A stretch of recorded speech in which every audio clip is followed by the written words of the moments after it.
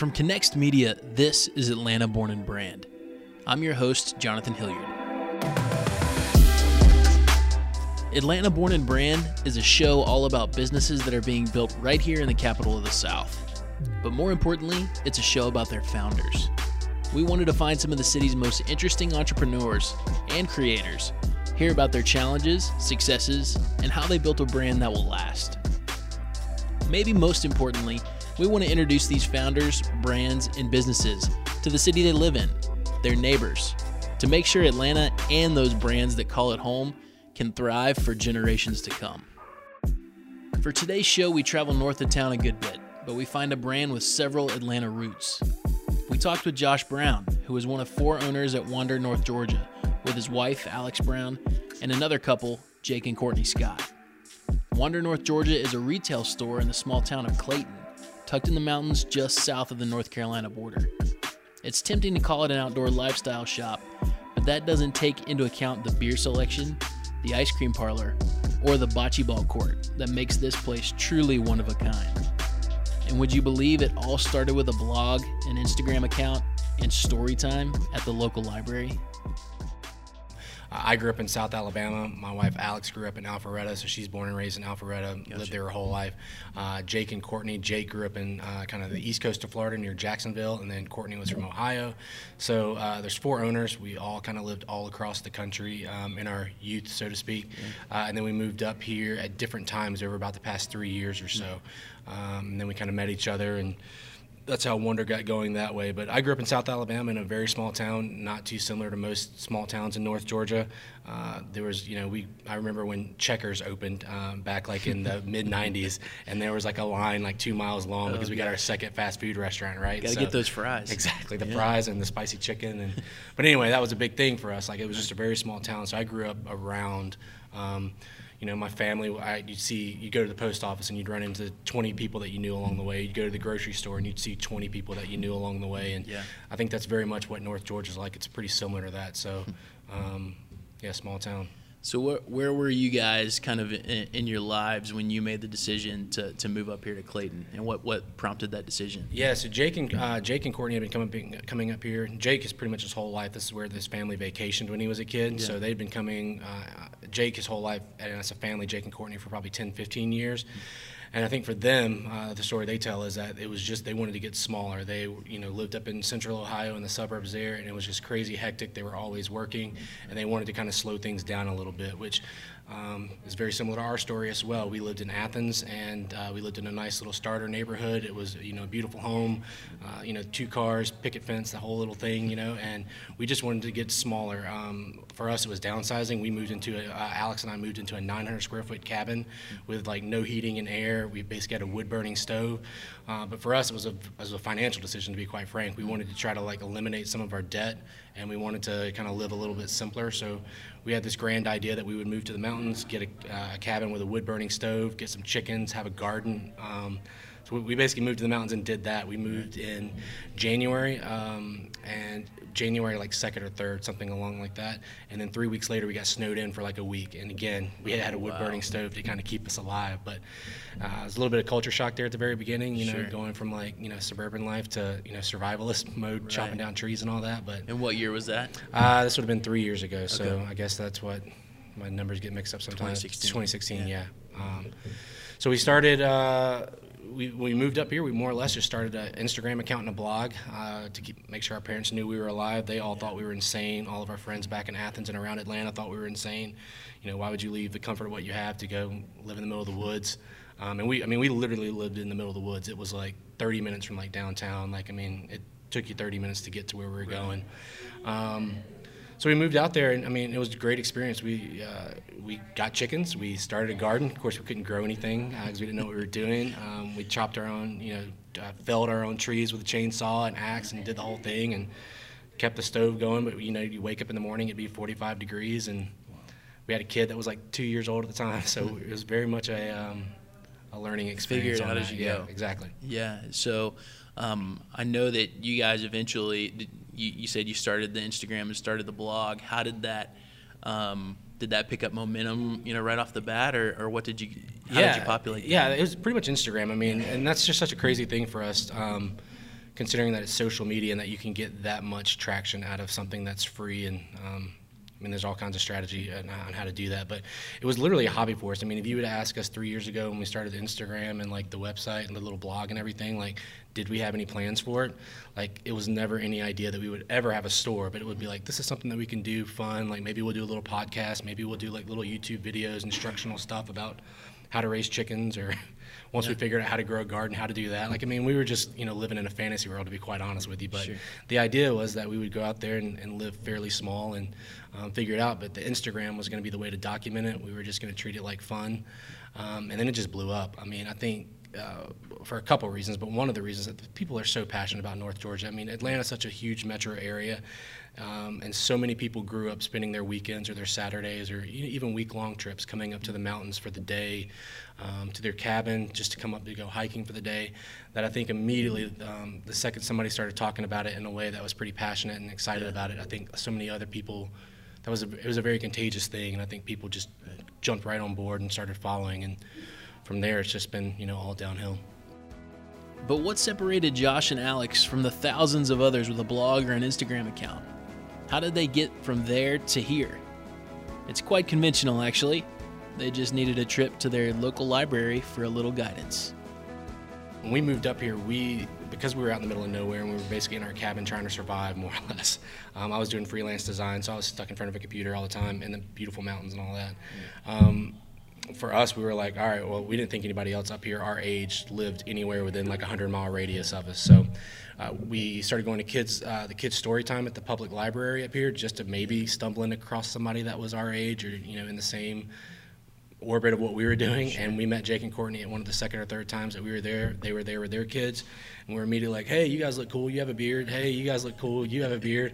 You guys are under the age of like 60, like, let's hang out. So we went to story time. It just happened to be there at the same time. And then we ended up grabbing lunch the same day, and then Jake was looking for some space downtown to rent for his small business, and I was doing some freelance, and I needed some square footage somewhere where I could put an office and get out of the cabin, not have cabin fever all the time. Yep. So we went from going to story time at like 11 o'clock to eating lunch at like 12:30 to like walking around town. We found this little cinder block building over here that was for rent for like $200 or something crazy cheap like that. Wow. And we basically, within maybe 24, 48 hours, had signed a lease on that building to kind of share it. I was going to pay $100 and he was going to pay $100, and we were going to put 2 desks in there. And Alex and I were going to do our little small business from there, and Jake and Courtney were going to do their little small business from there. And that's sort of how everything got started, from story time to sharing office space, within a couple days. So is it fair to say if you didn't have a beard, if you had shaved that morning, you might not have this story? Maybe. You have to have a beard up here. I mean, everybody has beards, I guess, yeah. Yeah. No, that's cool. It definitely helps. So you guys, you start sharing this office space, and I guess, is it the traction that you're getting on the blog and on Instagram that kind of pushed you to kind of take the next step? Yeah, so more or less, once we had the office space, we had the Instagram, we had the blog. It was getting, we were getting more visitors to the site every day. People were following on Instagram more regularly. We started a little Facebook page, and it just kind of exponentially started to grow. And we're like, all right, well, we might have something here. Like, what should we do with it? I was still heavily invested in doing the freelance side of things, and Jake to this day still does his small business. He's in the cycling world, doing distribution for like cycling parts and all that. And but we were like, all right, well, we've got something here. There's an audience that seems to be what we're doing. Let's do hikes together. Let's just take people on hikes, and let's do meetups and things. And again, we're not going to charge for it. There was no monetary thing. It was just hobby. But like, we've got people that are interested in doing the same things that we're interested in. Let's go do this with like-minded people. Yeah. So we would go out, we would do hikes, we would go do cleanup hikes, we would just kind of meet up with a bunch of people, and then we would come back to the cinder block building, our quote-unquote day jobs, and we would roll out a barbecue grill. There was a big wall right outside, and we would we had a projector from forever ago. It was like an old grainy projector, but we'd put our laptop into it, and we would show movies up there for the kids. Nice. We would sit outside and drink beer and cook hot dogs and hamburgers and everything, and we'd have 20 people at the first one, and then we'd have like 30 or 40, and we started calling them party on the porch. So we would more or less go hike, we would go whitewater rafting for the day, and then we would end up back at the place just to kind of hang out. And sort of organically, this community started to kind of take shape, and people would come up, and they were really into what we were doing, not just from the online stuff, but now it was kind of being married with this physical world of doing activities and things together. And from there, we kind of we figured we might have something that people would be interested in doing. So tell me about your first physical products. What were they? Yeah, so it's kind of simultaneous as when we started doing the hikes and everything. People have been asking us since like when we had like 100 followers on Instagram, make a sticker, make a sticker. My background is in graphic design. Again, was doing a lot of that freelance stuff. So I'm like, all right, we'll make 10 stickers, and we'll just go to like carstickers.com, make 10 stickers, and we'll put them up online, and we'll see if anybody buys them. If not, we'll just give them out to friends. So we sold like the 10 or 15 stickers that we made in like the first like 30 minutes from an Instagram post. Like, that's pretty crazy. So we went out and bought 50 stickers and got rid of those in like a week and a half, 2 weeks. Like, that's pretty crazy. Let's maybe add some shirts. So we went out and got like the bare minimum shirts, which was like 24 or something like that. Right. Sold those over the next like couple weeks. So from there, we pretty much just started. We added maybe 3 or 4 stickers, like 1 to 2 shirts, and that was it. It was just going to be kind of this little thing on the side that we kept saying it was going to be our drinking money and what we used to pay for the hamburgers and hot dogs at our like party on the porch thing.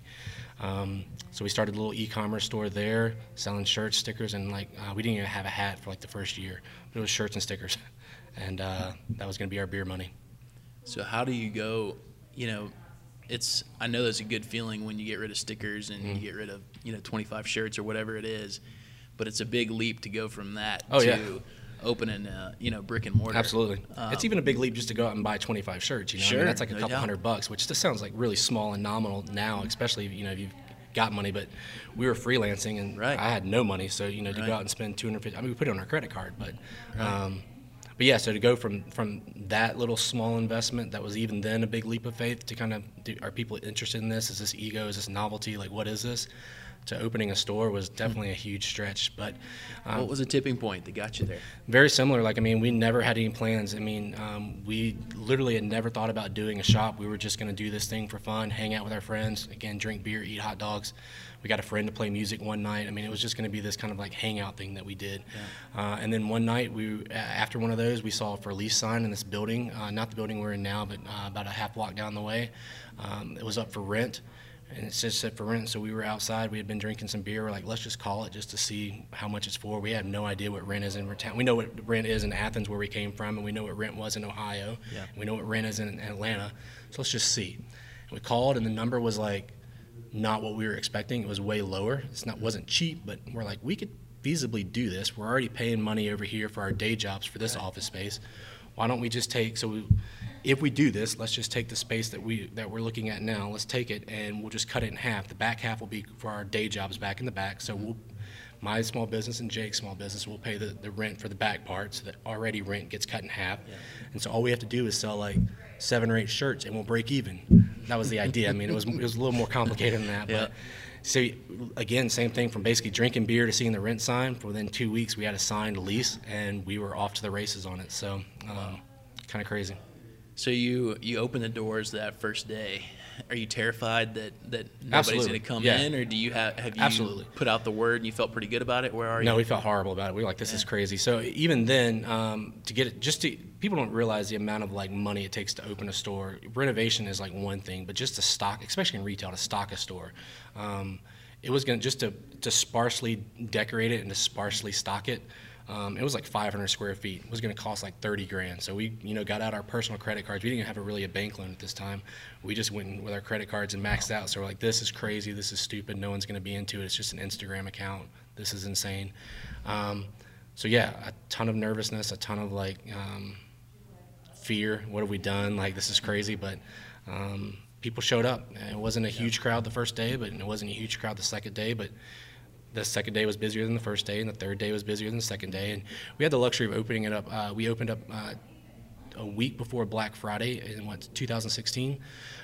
So we kind of had, the day we opened, we had the built-in traffic from Christmas and holiday shopping. Right. So it sort of gave us a nice running start and boost in the busiest time of year because people were buying gifts. But yeah. So you moved here in January of 2016, and by the end of the calendar year, you guys had opened up shop. Yes, crazy, right? Wow. Yeah. That's insane. It's still very weird for us to look. Cool. We just celebrated our second year of retail, And we found the picture when we opened the store, and it looked like we were going out of business the first day just because it was so sparsely stocked with product. We looked at it and we thought it was the most amazing thing. I read my caption, on my Facebook post, and it was like, oh, I'm so proud of this. It's the most beautiful store that's ever been created. It's so great. And then, looking at 2 years later from even where we are now, it's like, oh my God, that was horrible. Listen, you got to start somewhere. Yeah, for sure. I mean, 11 months after you moved here. Absolutely. That's pretty incredible. So you mentioned that your background is in graphic design. Mm-hmm. So is the branding that still sticks to your store to this day? Is that your work, or did you have some help with that? Or yeah, I'd say 75% of it I still do, especially on a lot of the smaller stuff now. So any web-based graphics you see, anything like that, right. I still kind of play 99% of that role. We have hired a couple designers to do some of the T-shirts over the past 6 months, just as we've gotten busier and my role is evolved. I'm doing all the buying now. I'm doing all the social media marketing. I've got 20 different hats. That's with any small business owner. So anything that I can offload to somebody else, I'm doing. So we found a guy out of Brooklyn. His name's Zachary Kiernan. He's an amazing, talented designer. Love that guy. So he's been doing some of the designs for us and really helping kind of craft our identity there. Nice. What similar to what prompted you to open the first store? What prompted the move up here, up the street? Pragmatic. So again, just surreal in terms of growth. But we opened, into 2016. By the summer of 2017, so within 6-7 months, when you got into the busy season of June, July, everybody coming up to their lake homes, and the kids are out of school and they're spending time in the mountains. There'd be Saturdays where you couldn't walk into our store. We'd have 50 people in there, and if the fire marshal came, he'd shut us down. You just physically couldn't move in 500 square feet with that amount of people. So we decided to start looking around, see if we could find some additional space. Luckily, our landlord owned this building and owned that building, so we told him that we were looking for a bigger space. He told us about this one, and he made it pretty convenient and easy for us and cost-effective for us to slide over here versus staying there. And even this going from 500 square foot, this is almost 4,000 square feet, so it was a massive change and another whole fresh round of heart attacks and stress and angst and all that good stuff. Before we go on with today's episode, I want to take a minute to address the small business owners listening to the show. Here at Atlanta Born and Brand, we hope to bring great value to you over the course of our first season. And now, we're looking for a couple partners to help us do that. If you're interested in advertising your business or brand on this show, let us know. We're looking to build a team of great companies and ultimately create a network that props up all great Atlanta-run businesses. If you'd like more information, send us an email at info@atlborn.com. That's info@atlborn.com. So, running a retail shop, completely different than just an e-commerce business, and I'm sure you guys learned that quickly. Sitting in your store here in January of 2019, you guys have a really well planned out, thought out storefront. It's well decorated, and it feels like you guys, was that something that one of you guys kind of took to and had talent in it, or did you have to rely on some other people to come in and No, help it's all us. So it's all us. So it's definitely Alex and Courtney and Jake. So Jake, everything that you see in here that's fixture wise, Jake built that. Wow. So his background, his kind of hobby is carpentry and everything. So he built all of our fixtures. Alex did all the design. Courtney did all the organizing and inventory. So we definitely have 4 owners that have 4 very distinct strengths, which makes it really nice. So I can do the social media marketing, that side of things. Right. Alex can do kind of all the merchandising and customer service piece. Jake does all of our logistics and build out and operations. Courtney does all the inventory and the accounting and the QuickBooks and all that spreadsheet stuff. So, but yeah, we definitely did it all ourselves and try to do it as cheaply as possible. So most everything that we have in here is very pragmatic. We're back here in the back. We've got a huge thing of AstroTurf that we call our indoor bocce ball court. Yep. Honestly, it was just cheaper for us to do that both at our old store and over here instead of filling an additional 750 square foot of merchandise, which again is another 20-30 grand worth of stuff. Right. $500 worth of AstroTurf fills this space, and it's all pragmatic. So we did it as cheaply as we could, but a lot of it was just function. We just needed something cheaply to fill that space, and that's how we did it. Josh, tell me about the community aspect of your business. Going through your website and having visited your store now, I know that the community you guys are in is a big part of what you do. Tell me how you guys integrate into the community and what your goals are as far as propping up the community around Absolutely. So for us, we're not from here. We're not from Rabun County. Lots of people that have lived here generation after generation after generation. So for us, even when we had the small building, when we moved in, we want to make sure that we never like stepped on anybody's toes or did anything that like dishonored or messed up like what people have taken good care of for a really long time. And I think we're also in this interesting space with being in social media where we're bragging on a place. Come visit, come visit, come visit. Go hiking, go to this waterfall, go do this, go whitewater rafting. And so you're sending people into these places that have for a very long time been protected and stewarded by this local community, right? Mm-hmm. So for us, when we decided to open the doors on a retail space, it was very important to make sure that wasn't just something that we tacked on, but like that was like a huge part of our DNA, like the first thing that we think about and the last thing that we think about. So very early on, from the time that we decided to move from the cinder block building to the bigger retail store across the street, we had to start thinking about like what do we want to do with community and how do we want to make that, like highlight that aspect of it. So tell me about, I know you guys do a 1% for Yep. Rabun County. How did that come about, first of all, and then how do you go about kind of deciding where that 1% goes? Yeah, so great question. So kind of twofold there. Some of it is pragmatics. I don't think people realize just how many, this is kind of like behind the scenes, I guess, but like every small business that you know, they get sent about 10 to 15 emails a day asking for giveaways from people all across the country. It's not even like the local Rotary Club asking for something, which we're happy to do, but you just get inundated with requests like, can I have this, can I have this, can I have this? And every small business has like a tender spot, obviously, and they want to be able to take care of as many people as they can and donate things. But the pragmatics are, if you gave out 10 things a day or 10 things a week even, like you're not gonna make it to. Yeah. So for some of us, it was like, how can we be strategic? If we're going to give things away, like how can we be really intentional? Instead of giving $30 here, can we give $1,000? Like what would make a bigger impact? 10 $30 things, or actually my math's not right on that.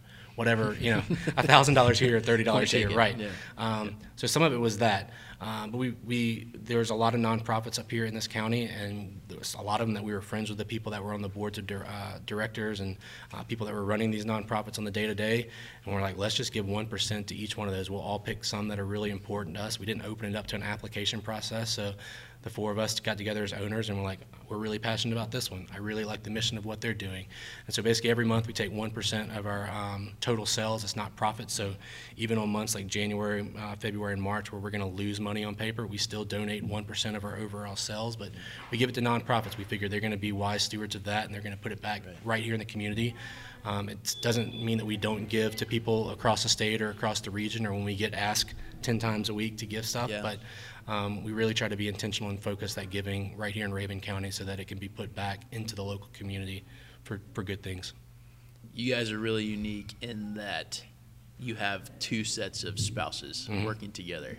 Tell me about working with your wife and the challenges, I guess, and the benefits. Yeah, it's amazing. I mean, it's amazing in the sense that like we get to spend a lot of time together. I mean, we spend every waking second together, and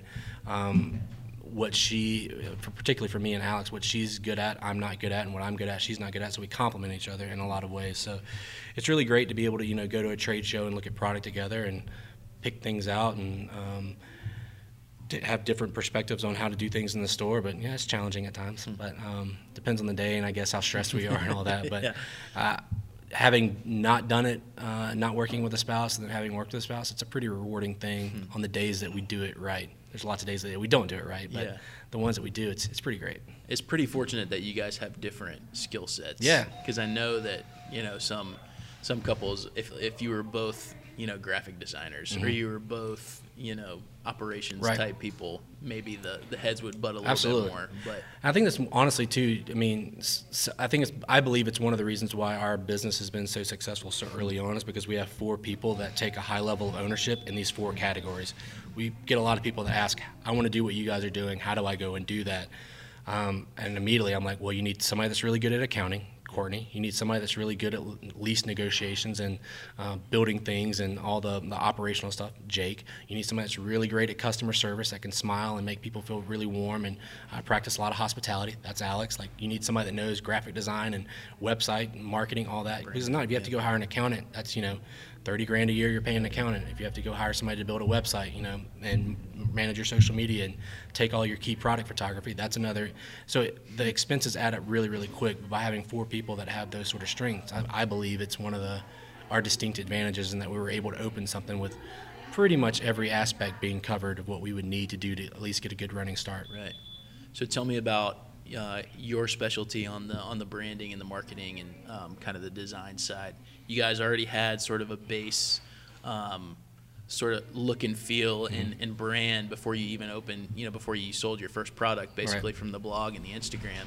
What are your goals and what's kind of your kind of guidelines now as you move forward and you're still trying to grow your brand on Instagram or on your website? Yeah, I think, if you were to talk to anybody in marketing, and again, that's been my background for 10 or 15 years is, for lack of a better word, like marketing. And you've got these guys out there now, like Gary Vee and stuff. I don't know how familiar your audience are with some of these people that, all they do is they push content, just create content and people will be happy with it. And we've kind of had we think differently about that. Our goal is not just to put content or to put graphics or to put images or to put video out there for the sake of doing it.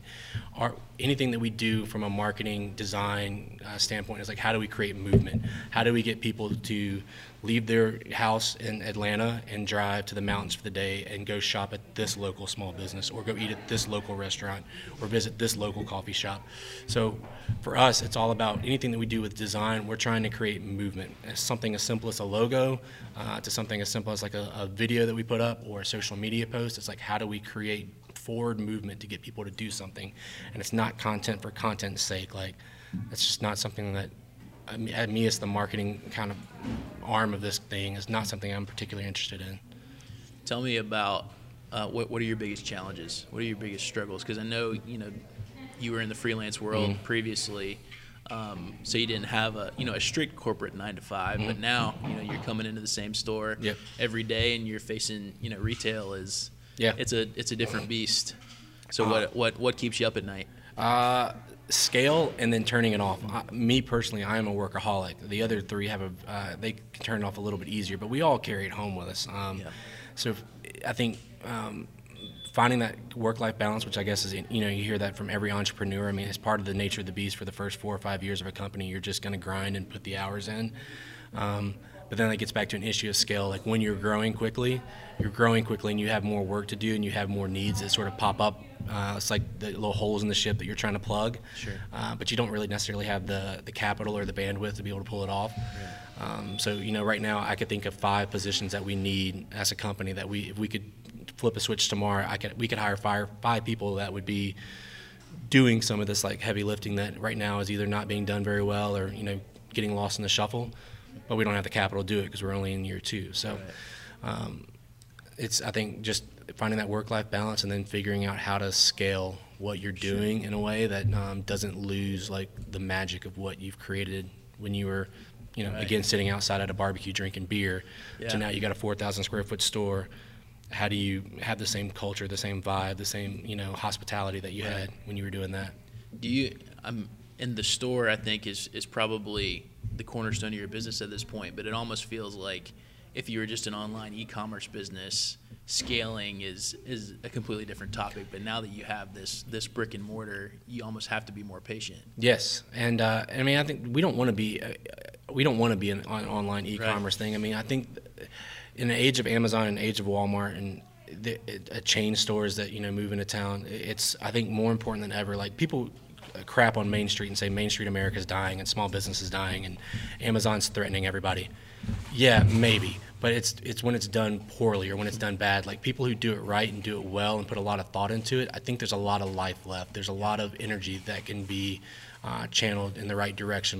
Well, I think this street is a good example of that. If you came to downtown Clayton 10 or 15 years ago, maybe it's different. And Atlanta is also another, example of the little downtowns in the suburb communities that have kind of disappeared for a couple decades, right? And are now starting to reemerge with small businesses, restaurants, shops.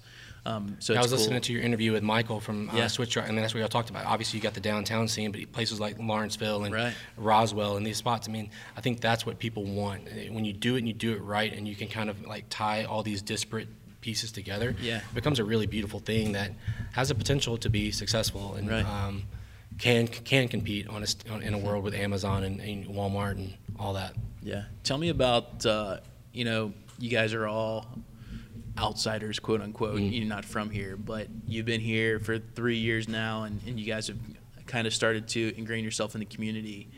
What does this area, this town mean to you guys now at this point? Yeah, so for me, I've been coming here for about 20 years. I moved to Atlanta when I was 19 years old, and within about 3 weeks, I was camping within about 10 miles from this location. And I've been coming every other weekend for the better part of those 20 years. So it's a really special place. This it's still surreal to us. Sometimes we go eat dinner somewhere, or we go to like this trail, and we're like, this is like 10 minutes from our house now, and we used to drive like 2 hours just to come here for 5 minutes. So we have the same amount of stress, the same amount of like issues that anybody would have no matter where you live. I mean, we still have check our checking account balance all the time to make sure we have money for we have the same stuff that everybody else has. But at the end of a bad day, I can look out the window over your shoulder right now and see the mountain with the fog on it. If I have a bad day, I can be in the river fishing in 5 minutes. I can be on a trail in 30 minutes. I can be wherever I want to be. That sort of helps me recenter and get back. And so it's a pretty special thing to be able to live here at a place that you used to just come for the weekends. Now it's like that's your backyard. It's weird. It just doesn't feel normal still, even after 3 years. You talked a little bit about it in your struggles, but to wrap up, the question that's on my mind is, what do you guys see as the next steps, or what's down the road for Wander? What are your goals? Yeah, we've had 1,001 conversations, especially of late, and figuring out what we want to do and where we want to go. And we've had people come to us and want to invest in some pretty crazy ways, and we just don't have. We don't know. I mean, that's probably way more information than you want, but we don't know yet. I think a lot of people would try to think about getting bigger and bigger and bigger, and our goal is how do we get smaller? So, we've had people wanted us to carry that product line, drop the North Georgia piece, and just carry it all across the country. And it's probably we wanted to get really rich and spin this thing off into something else. We should do that, but it's not something that we have much interest in doing. So we do have about 15 partners across Georgia, mostly North Georgia, but we have some even down in Atlanta, like Citizen Supply and Ponce carry some of our stuff.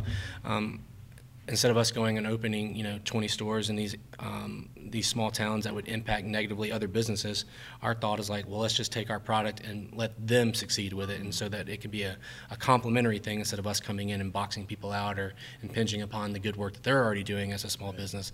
We're able to take our product and put it in those places and be a complement as opposed to being something that's a detracting thing. This is where my home is. This is where I want to spend the rest of my life, putting down roots and giving back in the community and doing something tangible in this particular place. And so we don't really have huge plans. We've got some ideas for a couple other businesses in town that we may try at some point. I don't know when this podcast will go live, but hopefully in the next week or so we might have something exciting that we can announce. That involves Admiral Akbar from Star Wars. I think that'll be kind of fun. But so we've got some ideas of how to continue to do different things locally that would make sense for us. But we're really happy where we're at, and we're not trying to become this big, all-encompassing thing. We're trying to figure out how do we live well right here where we're at. For more information on Wander, visit their website. And yes, they still have the blog too. That's at wandernorthgeorgia.com. Follow them on social media at WanderNorthGA. Atlanta Born and Brand is a production of Connects Media. We're a full-service digital media production company focused on helping small businesses tell their story in the most effective way they can. If you're looking to tell the story of your business, we'd love to help. You can find us at connextatl.com. Special thanks go out to Chris Hilliard, Joshua Pruitt, and our families who make it all possible. Stay tuned to the show for more stories from the city's top startups and small businessmen and women. You can do that by subscribing in Apple Podcasts or wherever else you might happen to be listening. If you like the show, we'd really appreciate a review and a rating. And of course, share it with your friends. Keep up with the show on social media. We're at ATL Born Brand on Instagram and Twitter, and you can also like our Atlanta Born and Brand Facebook page. Finally, you can find all the previous episodes of the show on our website, atlborn.com. For Atlanta Born and Brand and Connects Media, I'm Jonathan Hilliard. Thanks so much for listening, and I'll see y'all soon.